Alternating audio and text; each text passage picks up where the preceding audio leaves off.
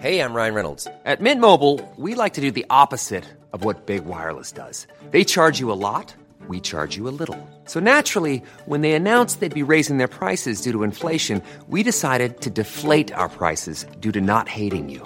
That's right. We're cutting the price of Mint Unlimited from $30 a month to just $15 a month. Give it a try at mintmobile.com/switch. $45 up front for 3 months plus taxes and fees. Promo rate for new customers for limited time. Unlimited more than 40 gigabytes per month. Slows full terms at mintmobile.com. The future's a mystery, but what's new in history? Hello, fan of history friends and fans. We are here with another episode of What's New in History, and I am again honored with Dan's presence here. Hello, Dan. Hello, Dan, Bernie. this really cool article. Yeah, and so we're going to talk about this. You tell him, Dan. I did, and you found another cool article. Yeah. And this is somewhat new and very intriguing, but I have to give you some background first. Okay. Because this is about Vikings. Oh, yes. Yeah, Vikings. To talk about Vikings. Vikings are from Scandinavia. And actually, Swedish Vikings are kind of a bit lame compared to Norwegian or Danish Vikings. But we did found Russia, right? Russia means land of the Rus, and Rus means Swedish Viking. But that's not what this is about, because it's about other Vikings who are not Swedish, which is sad. But they go west. They discover Iceland, already discovered by Irish monks who were quite disturbed that there were now Vikings in Iceland. Yeah. Then they discover Greenland, and then they discover America. And we know that. Amazing. We have, it's a French name. So we'll butcher it. Les Ons aux Meadows in Newfoundland, which is an archaeological site of a Viking living place. Vikings lived there in 1021 AD. According to the Greenland saga, Newfoundland, called Markland, was a place that was discovered by Bjarne Herjulfsson and named by Leif Erikson. So this is Markland, this is Newfoundland, and the Vikings found it. So the Vikings knew... It's in Canada. Yes, it's in Canada. So the Vikings knew that there was land west of Greenland. They went there, they lived there. We know this for a fact. Right, for a while. Maybe like 100 years, right? I think. I'm not sure if that is known. Oh, I know it's a while. They were there for a while. Not a lot of them, but they were definitely there for a bit. They also go on to more American places, such as Vineland. But that is another story. But we know that the Vikings went to Newfoundland. And it was there in the Viking sagas when they were written down. So this knowledge was around. But the common idea is that nobody read the sagas and realized that there was land west of Greenland before Columbus. And now we get to the news. Take it away, Bernie. Part. Yeah, so the story is from an article that a monk wrote about the Americas before the Columbus discovery. And he was a Dominican friar he's Italian, from Milan. And please pronounce his name. Please pronounce his name. Oh, all right. You ready? Yes. Galvanius de la Flama. Oh, good. Galvanius de la Flama. And I found an article in Academia. It says his worth as a historian is related to the sources he exploits. So I guess, he's only as good as his sources. There's this, and it's just recent. So the book has this book that he wrote. It's called the Chronica Universalis. He was going to try to write the history of the whole world, and he didn't get to it. And then he's just sort of got all different spots. Hey, that's what we are trying to do. Yeah, true. Right. What's he think he's doing? Our sources are better than his, though. He's an early podcaster. Yeah, he was. He was an early podcaster. He was around the 1300s. He's in the 1300s, too, by the way. But the thing is, so there's only one book left of this book, and it's in the possession of a private collector, but he let some students and scholars copy it and look at it and things like that. So just recently, some students studying it found this little line in there which says, further westwards there is another land named Markalada, where giants live. In this land there are buildings with such huge slabs of stone that nobody could build them except huge giants. There are also green trees, animals, and a great quantity of birds. And that's what he's talking about, that. Markalada, Markland. Right. And so, yeah, the manuscript explains that he learned about these rumors from sailors who frequented in Norway and Denmark. And he had heard that, that there was a land over there. So, in my opinion, just from studying this history, doing this podcast for these 5 years, I think people knew a lot more than we give them credit for. It's not like everybody knew. It wouldn't be like the guy living in a village somewhere that, had a farm, know all about this. He didn't really care. But, I would think that it seems that they knew. And then I also found out that the Basques... Oh, wait a minute with the Basques. Oh, okay. Sorry. Because this was written in 1345, right? Yeah, around there, 1345, yep. And in Genoa, probably, in 1451, Columbus is born. Okay. So he's pretty close to where this guy was writing. Yeah. Because he's an Italian. And it's not unrealistic that Columbus actually read this. Right? No, it wouldn't be unrealistic. Maybe it's not very likely, but it's definitely not impossible. But we think that Columbus was going to India and he miscalculated the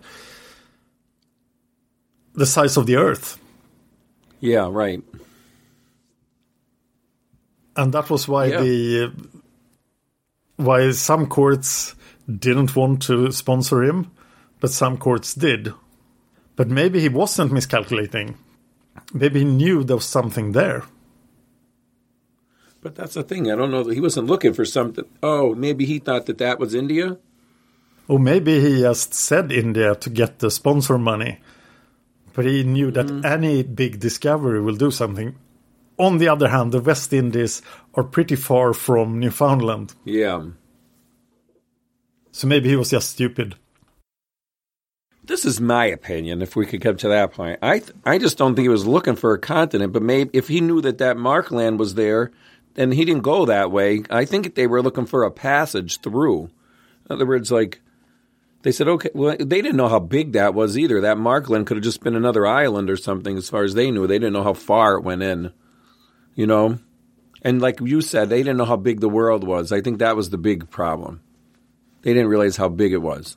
But people knew how big the earth was. They did? Yeah, the Greeks calculated the size of the earth already in ancient times and were quite correct. Because that's not a too hard exercise to do. You can do this calculation with a lot of work, but the Greeks did. In ancient Greece. So then he should have known that. Yes, and that's why the first court didn't sponsor him, because they knew that he was wrong. Okay. But okay, let's leave Columbus and go on to the Basques. Yeah, because this isn't new in the history. I had heard this before, but I looked it up then. Yeah, so there's the Basques. If you know the Basques, that's where Pamplona is, where I ran with the Bulls last year. That's Basque territory. That's where Basques are. In the north of Spain, right close to the French border. And they're very independent-minded. They don't want to be part of Spain. They had this terrorist organization fighting for Basque liberty in the 20th century. Just recently even. Yeah. And they've been in this area for a very long time. It's a people that has been in one location for much longer than most Europeans. Yeah, and their language is not Indo-European as far as I understand either. Exactly. Their language is not related to any other language in Europe. Yeah. Right. So they could be like the ancient farmers from like Catahoyuk. They moved west. Anyway, that's my theory. But so these Basques were also good sailors, and in the 1300s, and because they're sort of in the north there of Spain, they had a lot of contacts with the Scandinavians, and they think that in the 1300s, the Basques were selling so much cod in Europe. Nobody can understand how they could get so much, because the weird thing is in Europe around that time, they were eating a lot of fish because of the church. You know how if you're Catholic on Fridays, you're not supposed to eat meat, you have to eat fish. And then so they fished out all the rivers and they ran out of fish. But these Basques found the St. George's banks, they think, and where the cod, you could just stick a basket in there and just pull out like fish. There's so many fish. So they think that the Basques were fishing there in the 1300s. They were also whalers. So there's some notes by the 1300s. They were selling so much cod, like I said, nobody knew where they could have been getting them from. By the 1400s, there's a rumor that they found some land or an island in the Atlantic. 1412, there's Basque whalers are recorded as sailing west from Iceland. Then it says by the late 1400s, the Basques were building the best ships in Europe, and they probably even helped build the Santa Maria, which Columbus sailed. It was one of his ships. And they even think there was probably some Basques on Columbus's ship. So they might have known about the coast of Newfoundland and stuff there. So maybe that's why Columbus went the direction that he went. I think he was trying to find a passage through, because I always remember, so in America, we learn all this history, when we're young, and they teach us all this stuff. And we learned that Henry Hudson was looking for the passage through. They call it the Northwest Passage. So he kind of, he's the first European to discover like New York and all that area. And then he was in the Hudson River. And they kind of thought that there was like a way through. And Hudson's in the 1600s, so you're talking, you're 100 years after Columbus. So I think, in my opinion, Columbus was looking for the passage through, but he found something completely different. And we also know that the Basques were whaling outside Newfoundland in the 1500s. Yeah.